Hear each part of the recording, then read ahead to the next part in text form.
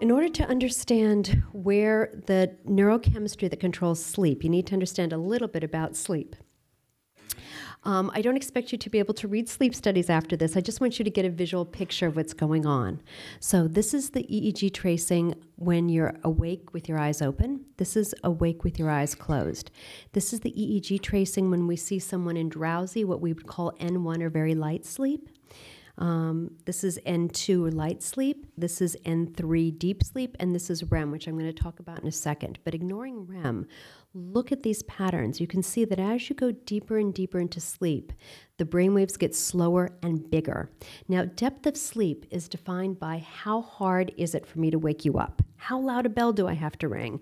How much do I have to pinch you? And so as you're getting deeper, what's really happening is that the brain is sort of getting deafferented.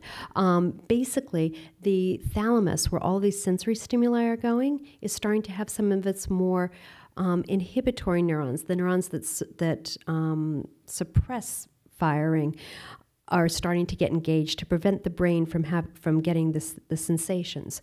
Now, if you look at REM, REM is really an interesting stage of sleep. If you look at this EEG, what's it look like? It looks much more like the EEG of wakefulness. Some aspects of it look like the EEG of light sleep. And in fact, REM sleep is at a depth more akin to light sleep than actually deep sleep. A lot of people think REM is deeper. It's not actually deeper, it's just different. REM sleep is also interesting, and we're going to go over, I'm going to be talking about this a little later, in that in REM sleep, you're effectively paralyzed. Now, clearly, you're not totally paralyzed, or we wouldn't have rapid eye movements, right? Also, your diaphragm, the bottom part of the lungs, is moving, or you wouldn't breathe. And finally, there's a middle ear muscle that moves for a reason that I have no idea. But in any case, REM sleep is characterized by brain waves that look closer to wakefulness, but muscle that is effectively paralyzed, with a few exceptions. And in fact, in REM sleep, we see that the brain is equally active as it is in wake sleep. Now, knowing that, if you look here, this is a hypnogram. This is actually, hypnograms are great. This is a timeline. This is midnight, 7 in the morning. So we're looking at stages of sleep through the night, and I think you'll see other examples of this later in the evening.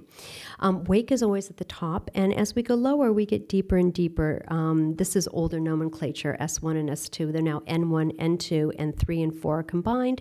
So anytime you see a line here, the person is awake. This is very light, drowsy, essentially, light sleep, and then this stuff is deep sleep here, and then REM sleep, which is on the bottom because it just looks good that way. It's not really any deeper.